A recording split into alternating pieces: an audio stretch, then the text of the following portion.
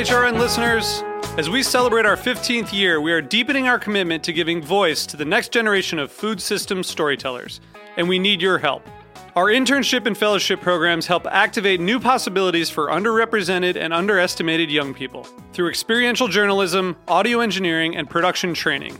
Through these unique programs, HRN helps food equity stewards build essential workforce readiness skills that expand their potential and foster economic mobility. Please consider supporting these critical programs.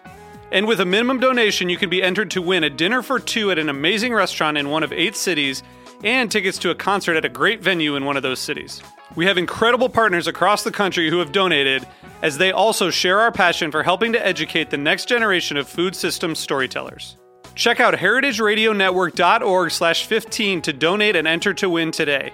That's heritageradionetwork.org/15 to donate and enter to win today. And make sure you donate before March 31st. Thank you. You're listening to Heritage Radio Network. HRN is food radio supported by you. Learn more at heritageradionetwork.org.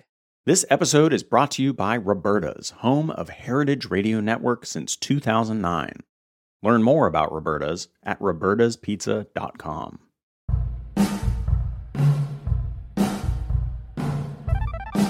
You're listening to Fields, the podcast. I'm Wythe Marshall. And I'm Melissa Metrick. On Fields, we're bringing you the stories of people who are working in the world of urban agriculture. For money, for fun, for art, for justice, to feed the hungry, to green the city, or to uncover its history. In each episode of Fields, we'll delve into one kind of food that's grown in cities, one technology used to grow, or one project that teaches us something about our relationship to farming in urban environments. Moreover, we'll investigate all the whys behind getting up in the morning and working as a farmer in the city today. You don't need to be a farmer to enjoy this podcast, or even a foodie. We're going to tell fascinating stories and break down the realities and possible futures of urban farming to their elements. Hey, welcome to Fields, the unfinished story of urban agriculture, the podcast, with Melissa Metrick. Hi, everyone. And I'm Wythe Marshall, and our engineer is Liam Warner, and we're joined by an amazing guest today, Zach Harrison of Fresh Harvest. Hey, Zach. Hey, man. Thanks for having me. It's going to be fun. Thank you so much for making time. Well, why don't we dive in? Can you tell us a little about yourself and your background, especially when it comes to food and ag? Yeah, sure.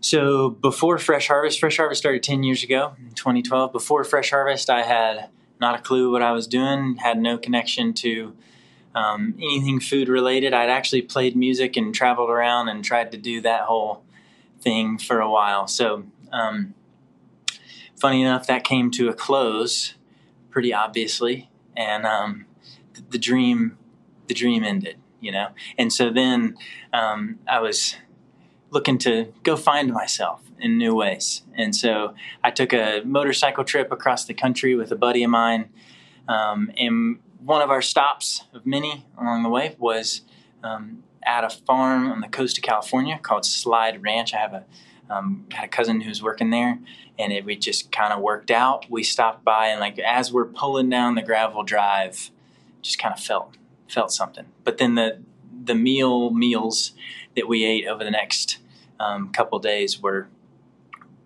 really the picture that I wanted to bring back home that eventually became Fresh Harvest. So anyway, that's how we got started. Again, I had not a clue what I was doing, but here we are 10 years later, still surviving. So what is Fresh Harvest? Can you walk us through? So what did you create, right? You're inspired. You wanted to be doing something with food. What did you end up trying out? How did that come together? Yeah. So Fresh Harvest, the most simple way to put it is it's basically like an online version of the farmer's market you would go to down the road. And so our hope at the beginning was to help people automate their healthy eating and healthy habits, but do that through kind of a modernized CSA or a version of it.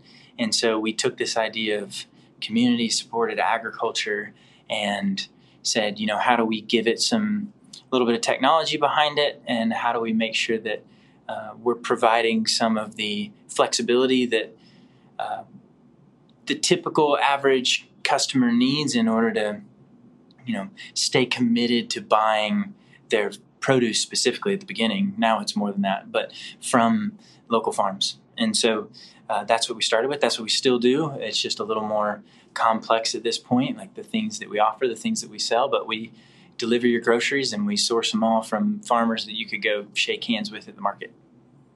That's so cool. So I love modern CSA. Yeah. But I want to ask about another term I saw on your site, I think, or press release. It said, Fresh Harvest is an ethical food hub.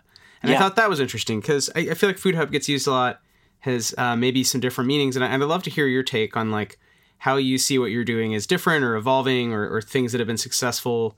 Maybe other people could look to as a model. And I think, Sure. modern CSA is like one of those terms. I'm like, oh, okay, I kind of get that. That makes sense. Bringing the farmer's market online, that makes sense. But what are some other pieces? What makes your work sort of like a food hub? What makes it ethical? And maybe, I don't know, is that stuff that's evolved over time? Like, is it just one idea you had like after that one dinner, or has this been like, I'm guessing like a long story, Yeah, no, it's definitely been a long story. One thing I say a lot and we say a lot is, hey, we keep just kind of stumbling into the next thing. Not that we don't have a vision for what we want to do. I don't want it to sound that way, but we do. Like we try to be really agile and ever evolving so that we can meet the needs of the market, specifically where we are in Atlanta, that is ever evolving. Obviously, even what people think of as food delivery is different than 10 years ago when we started. Like we used to have to explain that. Now, obviously, you don't. And the pandemic only like jolted that forward and made that more of a mass understanding, at least here.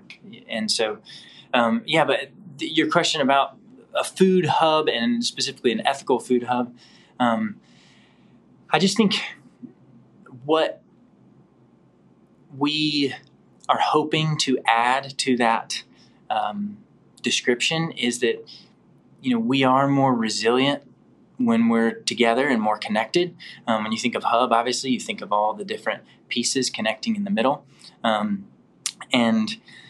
We are so codependent with our growers, and we just say that up front. And I think customers get that and appreciate that.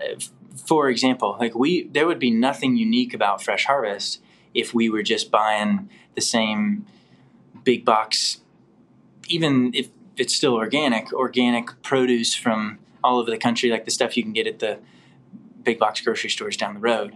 There would be really nothing unique about us other than hopefully good customer service or something.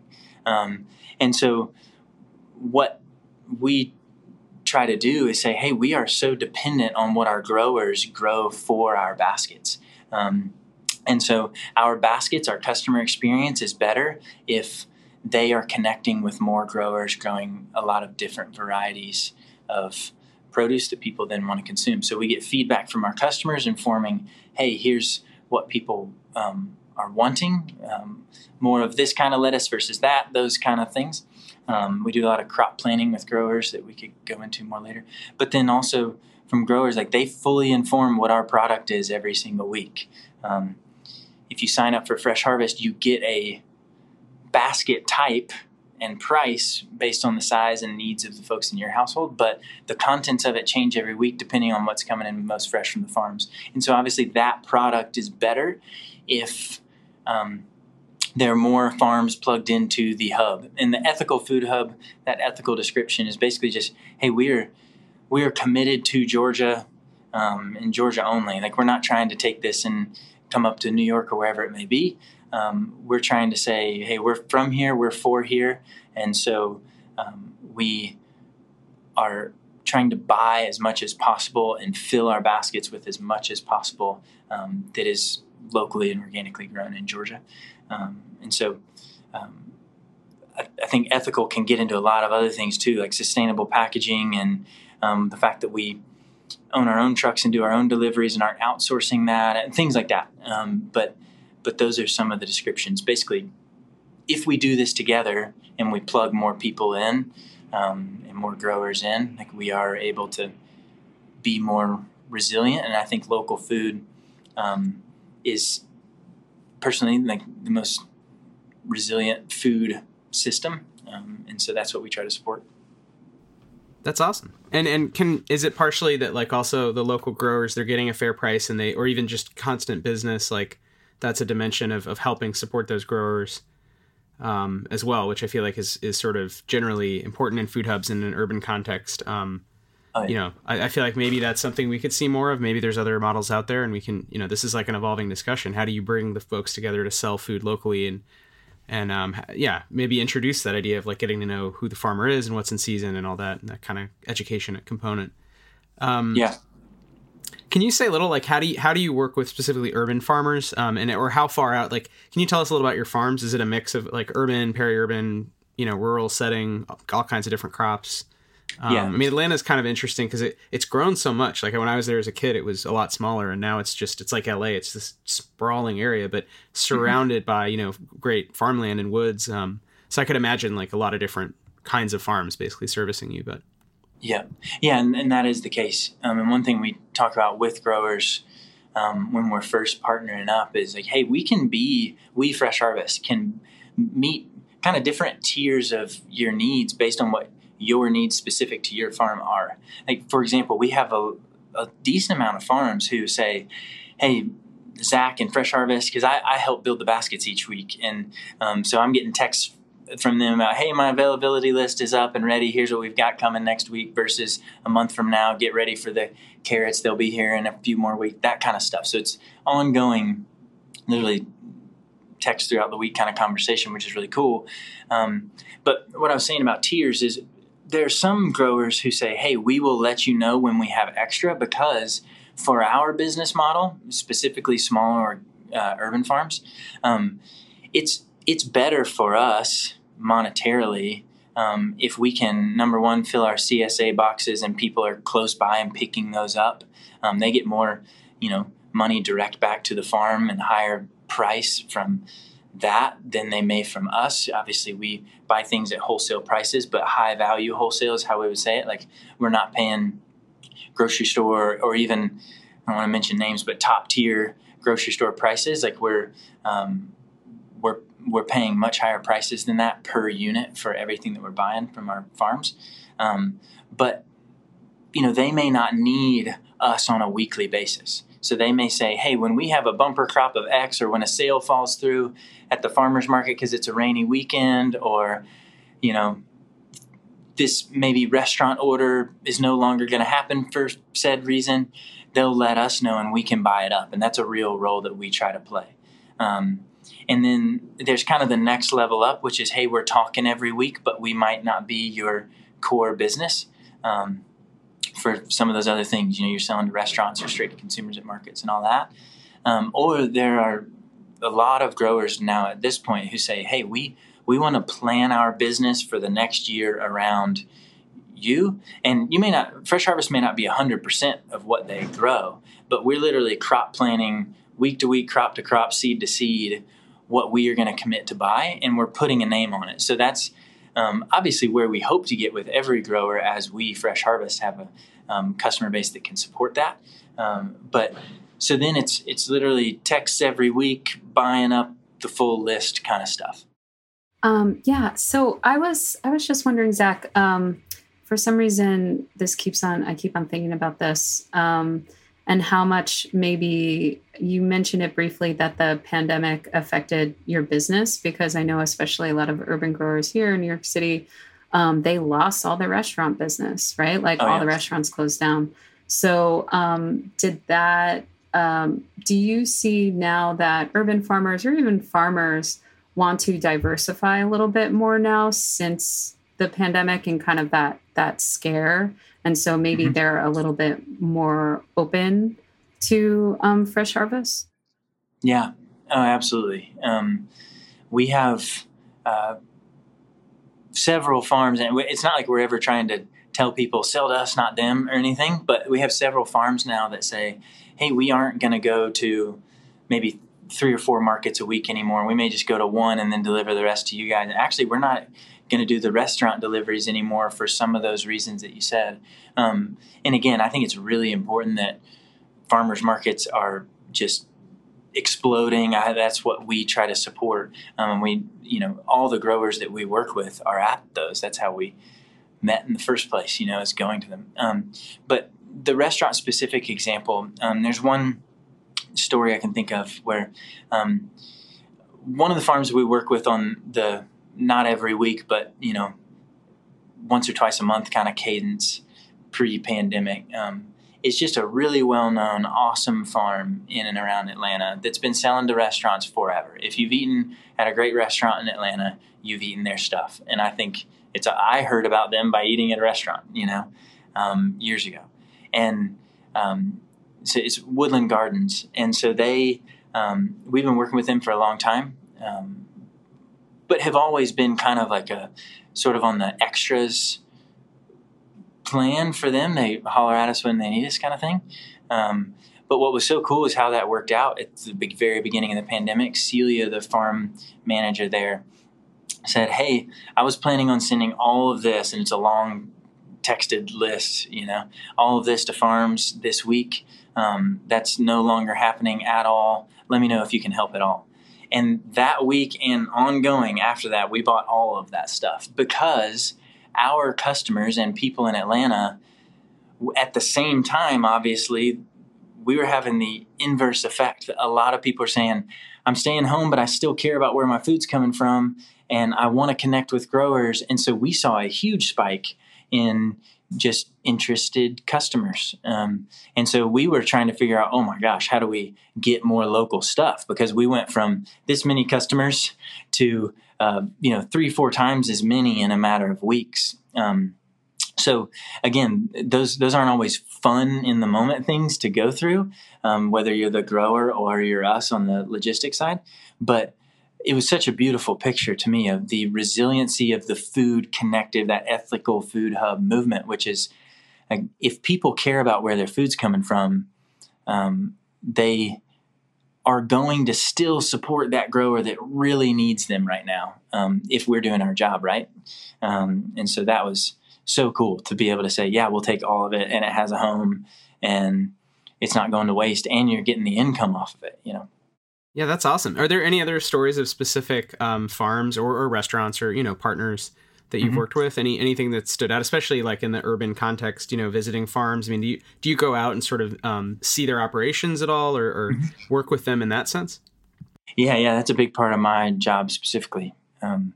And we're kind of in the winter season, usually December, January, February. We have a lot of like driving around, catch up, crop planning meetings, as we call them. But yes, I mean, some other cool stories specifically about Urban Farm is when we first started, when Fresh Harvest first started, this was probably a couple years in, actually, we were like, man, we're all about food, and which is all about connectivity. But like we don't see our customers face to face. We email them, we call them, we may see them every once in a while if we're dropping a basket off at their door, but like we don't know our customers. And that's so much of what we try to be is like this, we try to share tables with real people. And so we said, okay, let's have a dinner.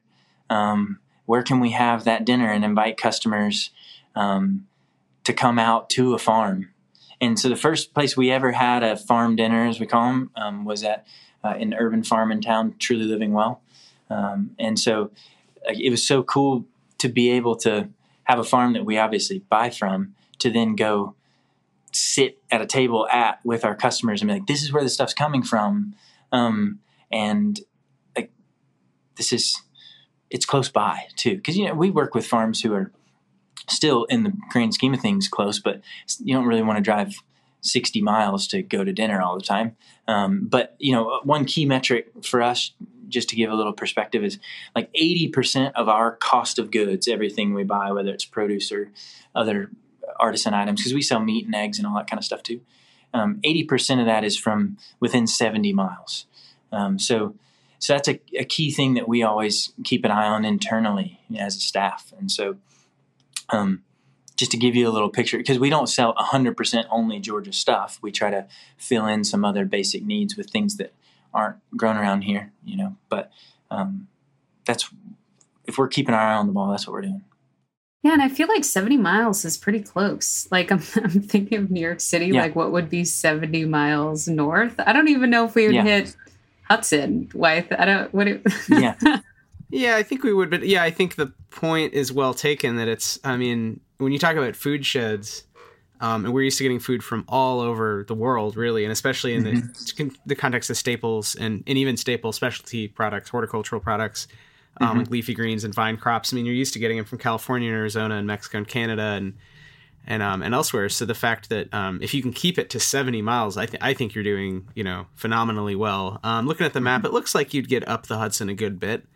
But yeah, I mean, it's like that, which a lot of places, if you think about being in a fortunate area geographically in that sense, Atlanta and New York both you could get most of your food from if you drew a circle 70 miles around these cities.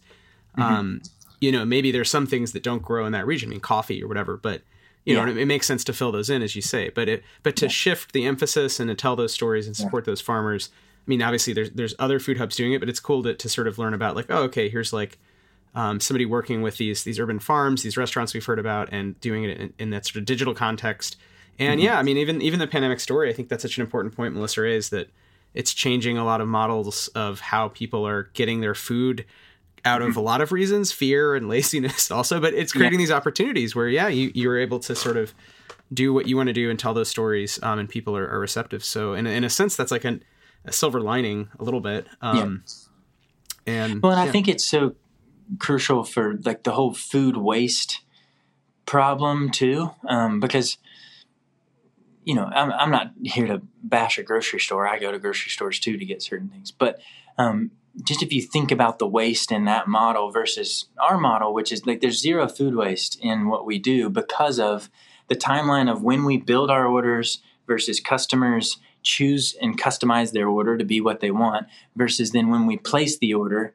Like we only buy what we know we've already sold, like down to the piece.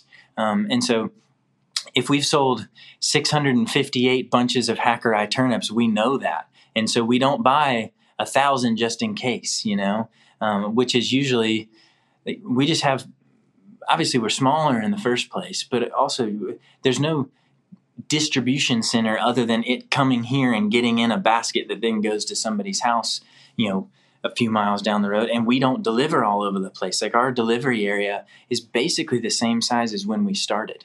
Obviously with a lot more customers, thankfully, but like we haven't expanded and reached farther ourselves either. And I think that's obviously important for just being able to have a sustainable business model, but it also hopefully speaks to that core, like we are for this place. And so we're trying to keep as much food here as possible. Well, can you say a little about the crop planning? Because this seems to relate, because I could imagine a lot of farmers growing 1,000, turnips or radishes and then, just trying to sell them as opposed to working with you to develop a plan where like, okay, I'm growing exactly 650, right? And how does that seems like a lot of sort of chicken egg problems where you have to work with people and, how do you sell first and then you have to plan it pretty far in advance. So like it seems a little complicated, and I'm sure maybe Melissa, you have a much more articulate way of talking about this issue, but how do you plan what you're going to grow for in that commercial sense? Yeah. I mean, I think the most simple way to put it is we don't know exactly how many customers we're going to have on August 15th of 2023, right? Like when you're looking for, but based on, we have so much data over the past year. Like we know the percentage at which we grow each year. We know down to the date, like when people skip more because when they start going on vacation more often, because when, school holidays are, or all that kind of stuff. So we just have all that data. And then we look at that with growers and say, hey, last year, how did it go? Item by item. And then we speak into, like, say they grow romaine lettuce, a really easy to sell, popular thing. We know exactly if we put it in a basket, we know how many we're going to sell. If we don't even put it in a basket and just sell it what we call a la carte, like you're not getting it in your contained order, but you can go add it on. We know almost exactly what we're going to sell each week. Now, if a pandemic happens or something else crazy happens, we don't know that and we need a lot more than we thought. Or if we're doing a bad job and not packing out great quality stuff and, are slinging things around in our trucks and doing a bad job, we're going to lose customers too. But if we are doing the best we can do, we do know how much we're going to sell in a pretty detailed way of each item. Like, for example, the demand for hacker eye turnips is different than the demand for rainbow carrots, is different than the demand for blueberries. Nothing against hacker eye turnips. I love them. But if you put them in every customer's order, more people are going to swap those out than they are the blueberries.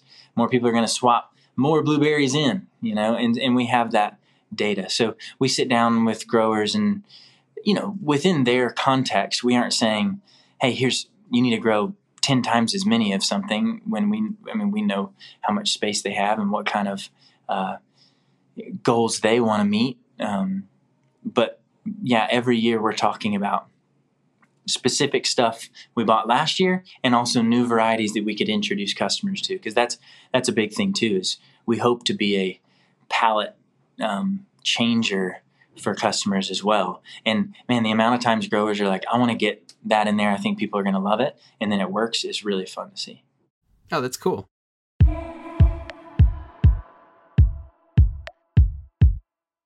This episode is brought to you by Roberta's, home of Heritage Radio Network. Roberta's was founded in Bushwick in 2008 and has become one of the most iconic restaurants in the country. HRN made its home inside of Roberta's in 2009, and together they have become part of the DIY fabric of the neighborhood. Roberta's is open for lunch and dinners 7 days a week and serves much more than just the famous wood-fired pizzas. Their team dreams up new salads, pastas, and sandwiches on the regular. Roberta's Tiki Bar is alive and well in the back garden, serving up frozen drinks in the summer and hot toddies in the winter. Stop by the bakery and takeout spot next door for fresh breads, sticky buns, and pizzas to go. But Roberta's also extends beyond Bushwick, with multiple locations in New York City, Long Island, and Los Angeles. You can also find their frozen pies in grocery stores around the country. The spirit of Roberta's, like Heritage Radio Network, is everywhere. Here's to many more years of pizza-powered radio. Learn more about Roberta's at robertaspizza.com. One of the things that I was thinking about was also, have you seen, in doing these numbers and working with these farmers in the past year or two, disruptions via like storms or droughts because of climate change? Have you noticed your numbers kind of changing, or have farmers kind of talked to you about this at all? Has it affected crops and things like that around from where you are? Because here in New York City, we had a drought pretty much all summer long. And most people have irrigation and stuff like that. But I'm just wondering if you've seen that, any effects from that yet. Yeah, no, I think you can look at that in a macro level and see evidences of that. On a crop planting specific way, every year is obviously so different. And since we've only been around for 10 years, I can speak to specific instances of, oh man, so much rain and that flooded this area and this farmer lost this entire field, that kind of stuff. There's been absolutely instances of that, or earlier or later freezes.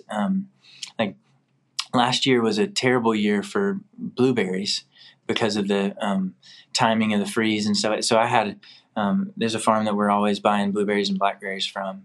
And we initially started out the crop planting of the year saying, hey, at the end of the season, whatever you have left, we're going to freeze it. We're going to bag it. We're going to hold it in our freezer and sell it for the coming months. And not only did that product not exist at all because they didn't have enough, but also, the weeks were much shorter.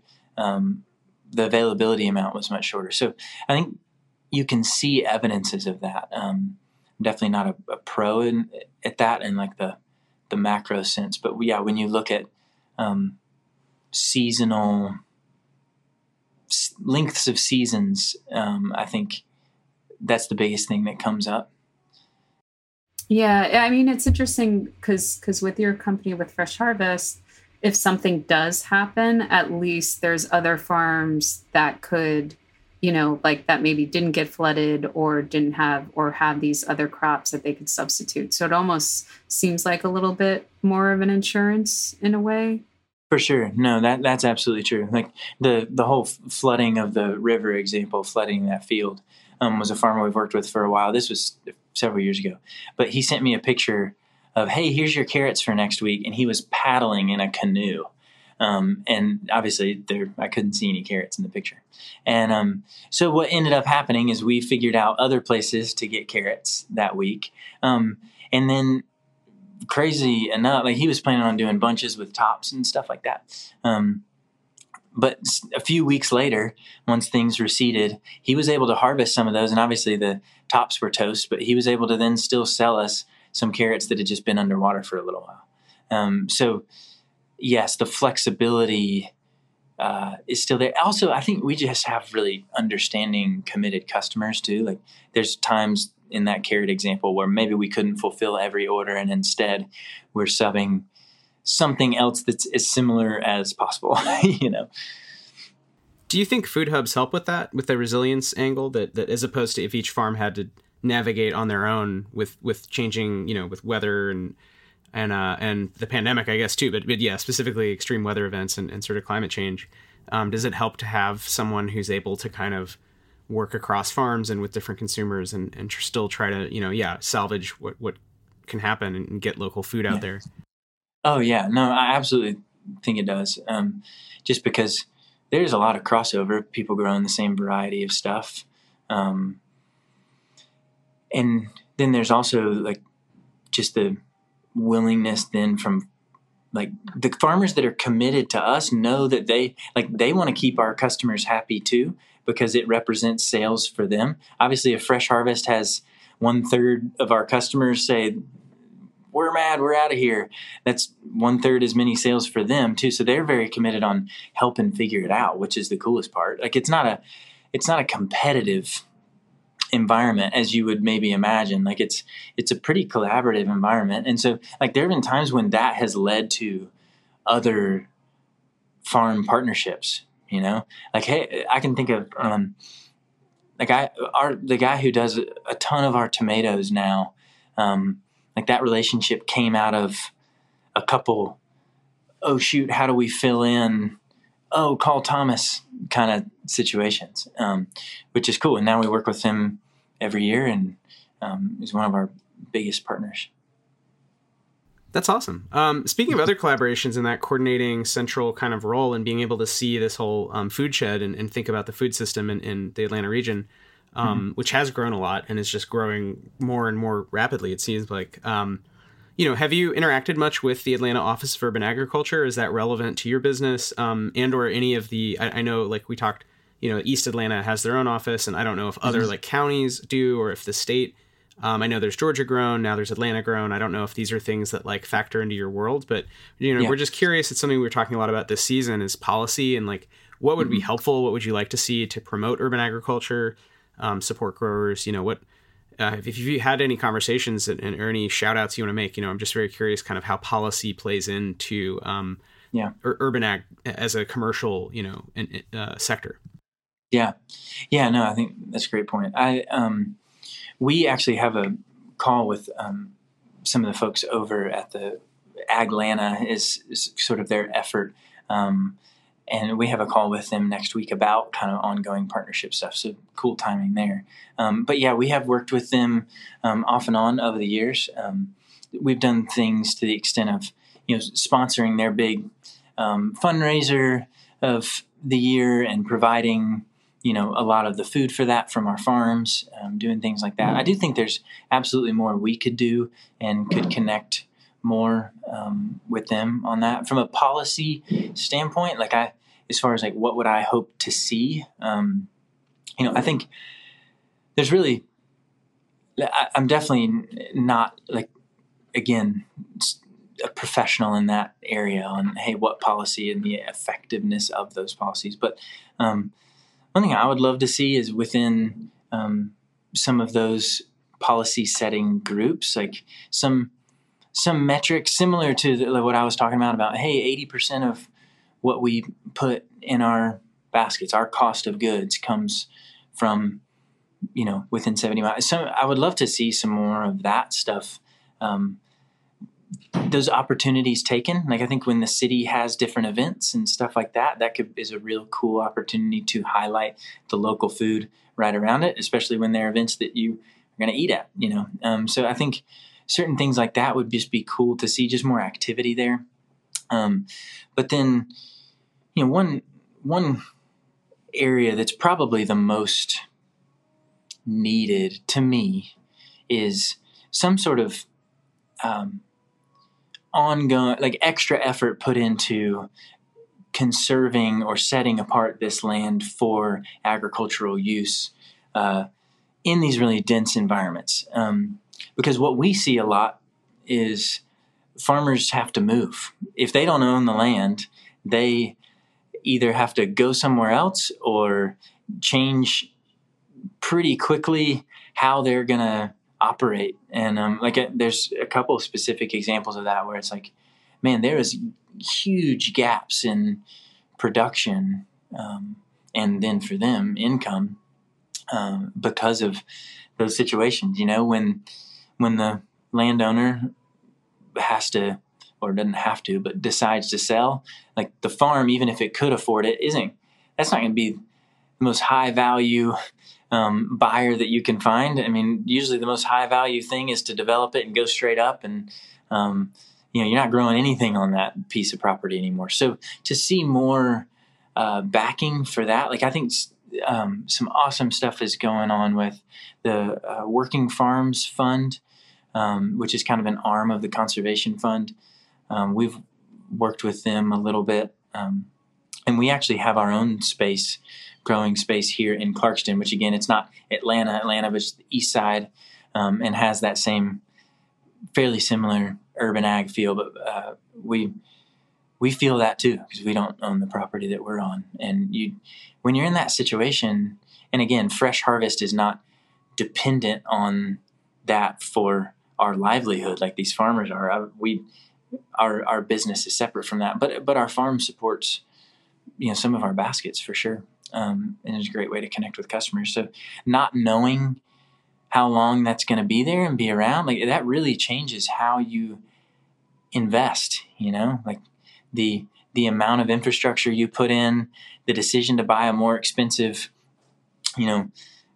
attachment or piece of equipment to make washing faster, and therefore you can, cut labor down. Like, those bigger purchases are a lot of times especially hard to do when you don't know if you're going to be there in a year or two.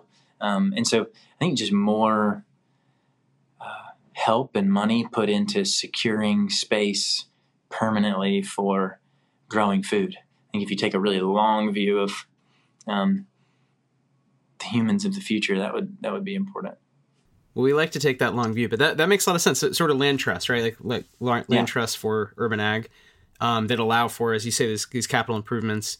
Maybe it's even cooperative, or it's a hub where other people are coming and using some of that if needed, like if it's processing or something, co-packing. And yeah, if the state or city could support that seems really, really wise to keep people growing locally, eating locally, as opposed to, more and more people crammed into an area, but the food's further away. And further and further away. All that knowledge is, companies are broken up, or knowledge is lost, community knowledge is lost, and the land is degraded, so it's just, it seems like, if you have a good thing, let's cherish it. So that makes a lot of sense. And one example of that, just to give you a picture, like, one of the most well-known urban farms in Atlanta had to move, and they literally decided to take their soil with them. And because so much of their time had been spent in caring for that soil over the years. But that production gap was absolutely there. And then that community, the folks that live right around there, weren't going to be buying from there anymore. They moved to the other side of town, Right, you can't take the customers, unfortunately, with you. Exactly. The way but taking the soil is also pretty impressive, and that speaks to like that stewardship of the soil, and the fact the soil is, in a way, it's almost like buying a piece of equipment, right? It's something that is worth money, and you put time into, and So that's super interesting. We definitely hear stories here of people having to move, horror stories, etc. Well, what are some inspiring trends? It could be about, your work in food hubs, or if there's anything else you want to shout out, anything inspiring, especially in the context of urban agriculture and urban food systems that you've noticed, either in Atlanta or if you've gone somewhere else. I mean, what would you like to see? Like, is part of the idea that, other people could do some of the things you're doing, but in other contexts, maybe there'd be geographically specific, challenges and opportunities, but that there could be more fresh harvests out there. Is that one takeaway that am I right in saying that? Yeah, no, absolutely. I mean, I think, again, depending on the literal place that you are in and the, that climate and the growing seasons there and everything like that, the challenges are going to be different. But could Fresh Harvest be done by other people ready to say, hey, I want to go make a difference and do this? Absolutely, it could. And there's companies that are examples of doing that well that aren't Fresh Harvest. And we look to them in a lot of ways, like some overseas, some here. So I think the future is really just so bright, with more people caring about this. And so that I think is the biggest, trend or encouraging angle of this, is that more consumers care. And if more consumers care, things change, right? As long as there's money at the end of the plan, and people consuming and buying, there will be people, hopefully not just people in it for the money, but people who care about the system, who are jumping in. And so, that's really encouraging to see. I think here in Atlanta, the most encouraging part is that we hear of our customers telling their neighbors all the time. And so, which is the most important thing, and for sure, makes it so that we can continue to operate and invest in farms and build our team here to help facilitate that, is just more people saying, hey, I care about where my groceries are coming from. And I have a grocery bill, right? And the value of it is not the same everywhere I spend it. So really trying to think of what's the most valuable way for me to spend this money. We got to eat, and so, but I think other trends are just the land conservation stuff, seeing more farms starting out with that in mind. I can think of a couple that we work with, urban farms as well, that have said, hey, I know that that's an issue. And so I'm going to get funding and get support before I start, and not just sign up for a 12-month lease and hope it goes well, kind of thing. So just seeing more and more backing for that and awareness of that is really cool. And then I think just the Fresh Harvest angle is hopefully, the things that we are doing are putting just more and more evidence into the bucket for the fact that people do care about where their food's coming from. And, that's not, I'm very proud of Atlanta in that sense and my neighbors, but I think that is happening a lot of other places. I was wondering, have you thought about expanding your business in the sense of, I know how complicated this would be, but when you're dropping off, also picking up food scraps for composting? Yeah, it's funny you say that. My neighbor literally down the street from my house runs a company called Compost Now, and they're in several states and are awesome at what they do. When we've talked about partnerships over the years, one of the issues with that exact model is that to have food that's going to be consumed on the same truck as food that is considered a waste or whatever, is there's legal issues with that. And so but I think the that would be great if somehow you could section that off in one truck and all that kind of stuff. But we do refer our customers to them, and they refer their customers to us. The amount of times, and I still make a delivery every now and then for sure. And the amount of times you walk up to a door and you see a Compost Now black bin right next to our bins is so cool. I wish we could make it so that for the eco-efficiency that happened on the exact same truck. But at the very least, like the spreading of the word and the value too of that, the waste, even though it's not waste, that some of that stuff gets input back into our farms. Like they turn it into compost. Literally our garden, the Fresh Harvest garden, gets that same compost, and that's what we use at our garden. And there's a lot of other farms that we work with that do that. Yeah, it seems like it's just like a bin thing. like you just got to get the right bin that won't leak, that you could just stick in your freezer. It's all frozen, so it doesn't matter. Yep. And then, well, that'd be great. We could dream. I feel like one day that will happen. Yep. No, that's a legit problem-solving exercise for some people. It's like, take a picture of a Fresh Harvest bin and, from our Instagram, be like, if this stuff is coming in this kind of bin, and you can get a picture of a compost bin from anywhere. How do you make that work? Yeah, it's like the chicken, the fox, and the cabbage or whatever, and they have to cross the river. But it's funny you mentioned that, because actually I heard someone talking about this in the history of agriculture, that was very common, so that people would, market gardeners and would come into sort of markets in an urban context, and from probably before late medieval times, but definitely from late medieval to early modern to early industrial times. And then at night, they would take back night soil. They take back human waste because it's valuable compost and animal waste to the farm. But of course, for just the reason you cited, we don't do that anymore, for one, because if you do it in the same apparatus, you're increasing the likelihood of zoonotic, outbreaks, all kinds of bacteria and stuff that's not great, and virus. So it makes sense not to do it that way, but it's like, wow, that's so efficient from a design point of view.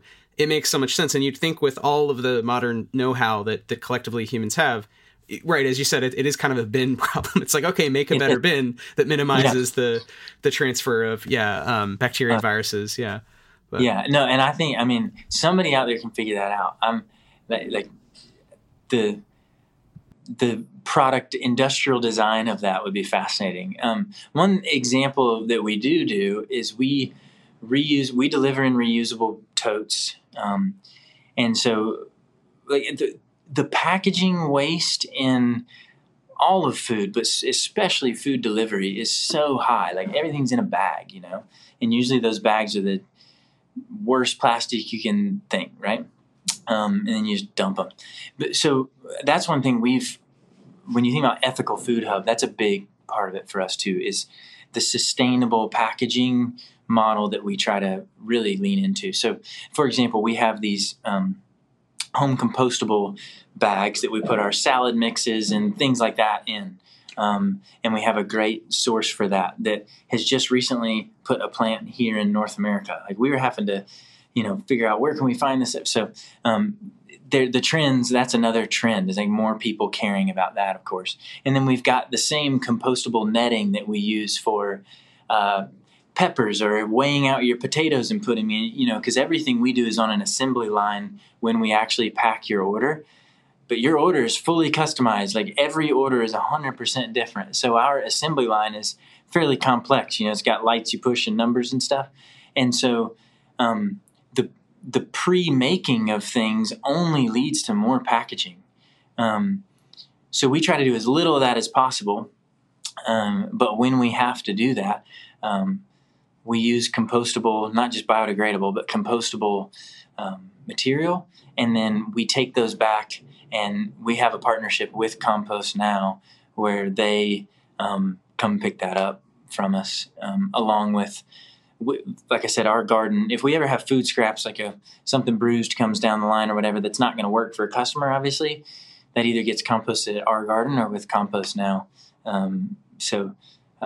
Again, just filling in the loop, I think is really important. And then like even our ice packs and things like that are all reused food safe material that's then cleaned sanitized and reused.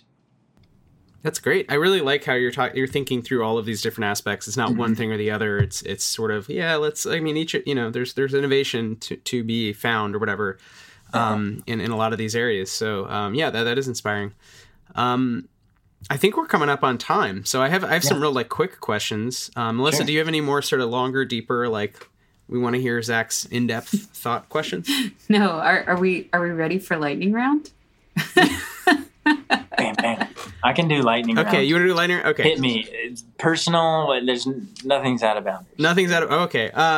So this is less lightning round, but just, what are you growing right now at the space that you have? What are y'all growing? Yeah. In Clarkson. So right now we have different stir-fry mixes coming in. So we've got komatsuna and things like that. This isn't very lightning, but we do a market here in Clarkston. Clarkston's a refugee resettlement city.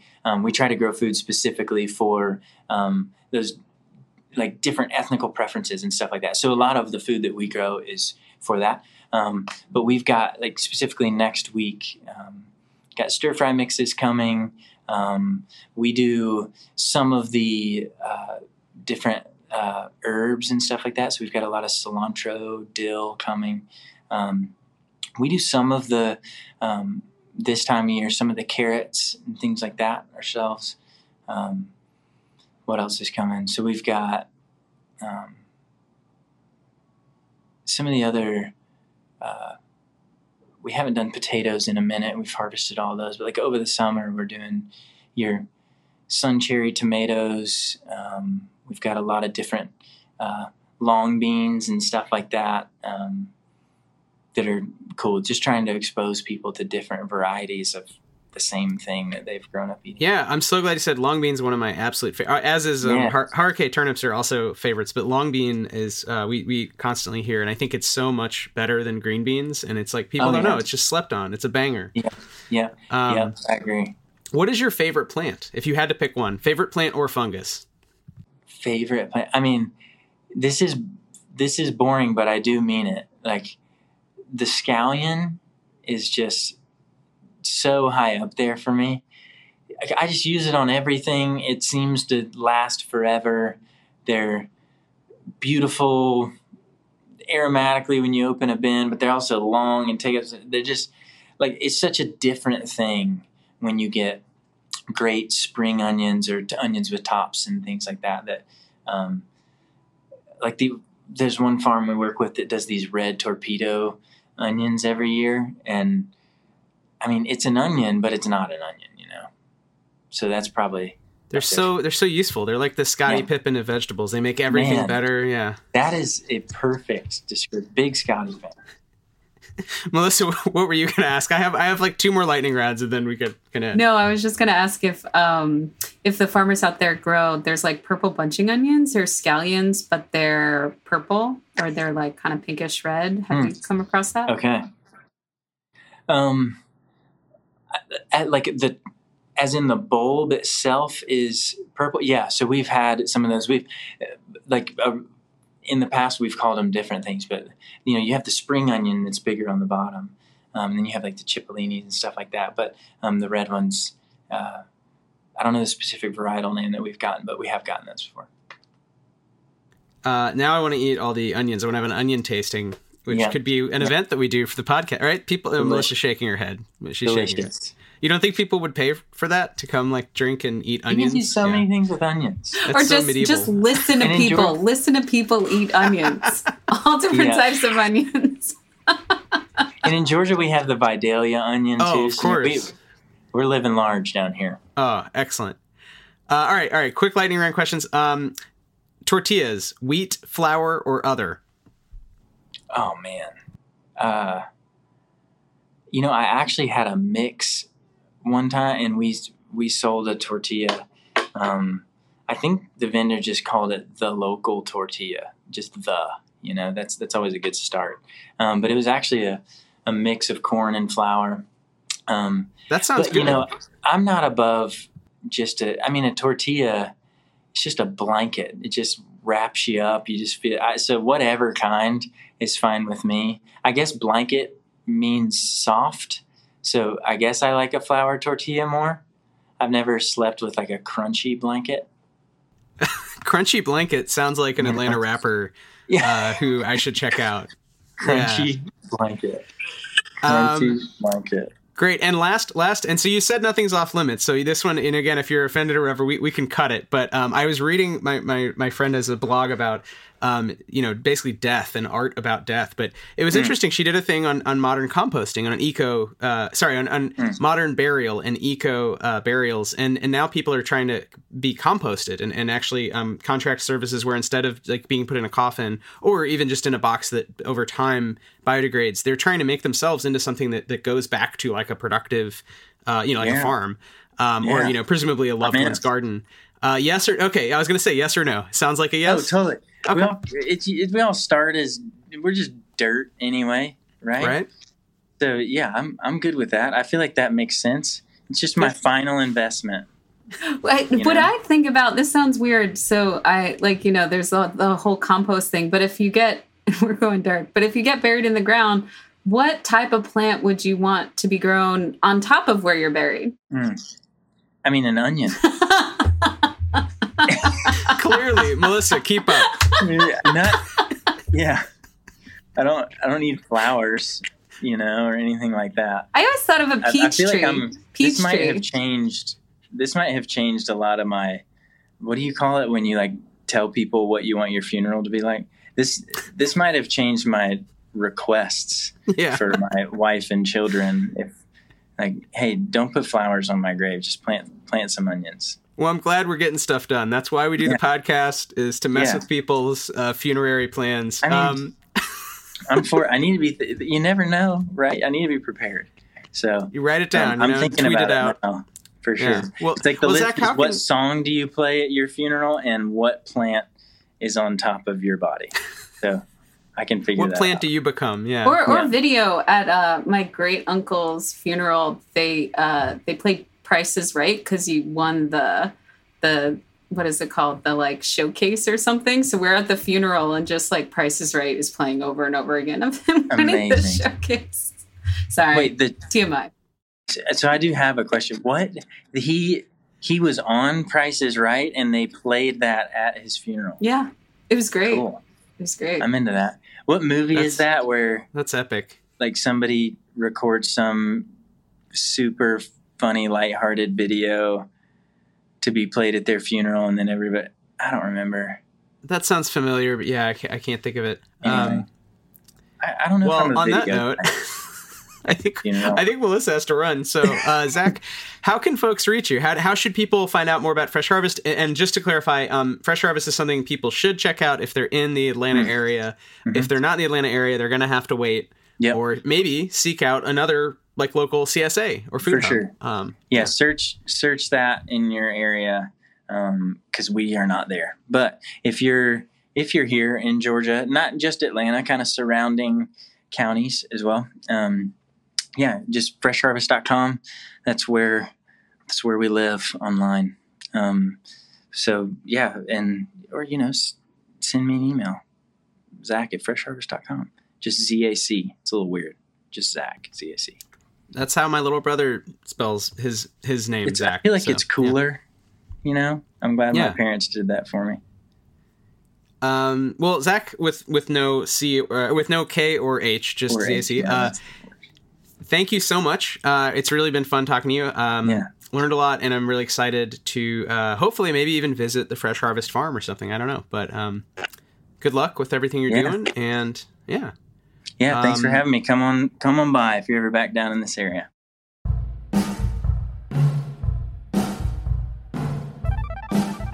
Fields is powered by Riverside. Thanks for listening to Heritage Radio Network, food radio supported by you. For our freshest content, subscribe to our newsletter. Enter your email at the bottom of our website, heritageradio.org. Connect with us on Instagram and Twitter at @heritage_radio. You can also find us at facebook.com/Heritage Radio Network. Heritage Radio Network is a nonprofit organization driving conversations to make the world a better, fairer, more delicious place. And we couldn't do it without support from listeners like you. Want to be a part of the food world's most innovative community? Subscribe to the shows you like, tell your friends, and please join the HRN family by becoming a member. Just click on the beating heart at the top right of our homepage, and thanks for listening.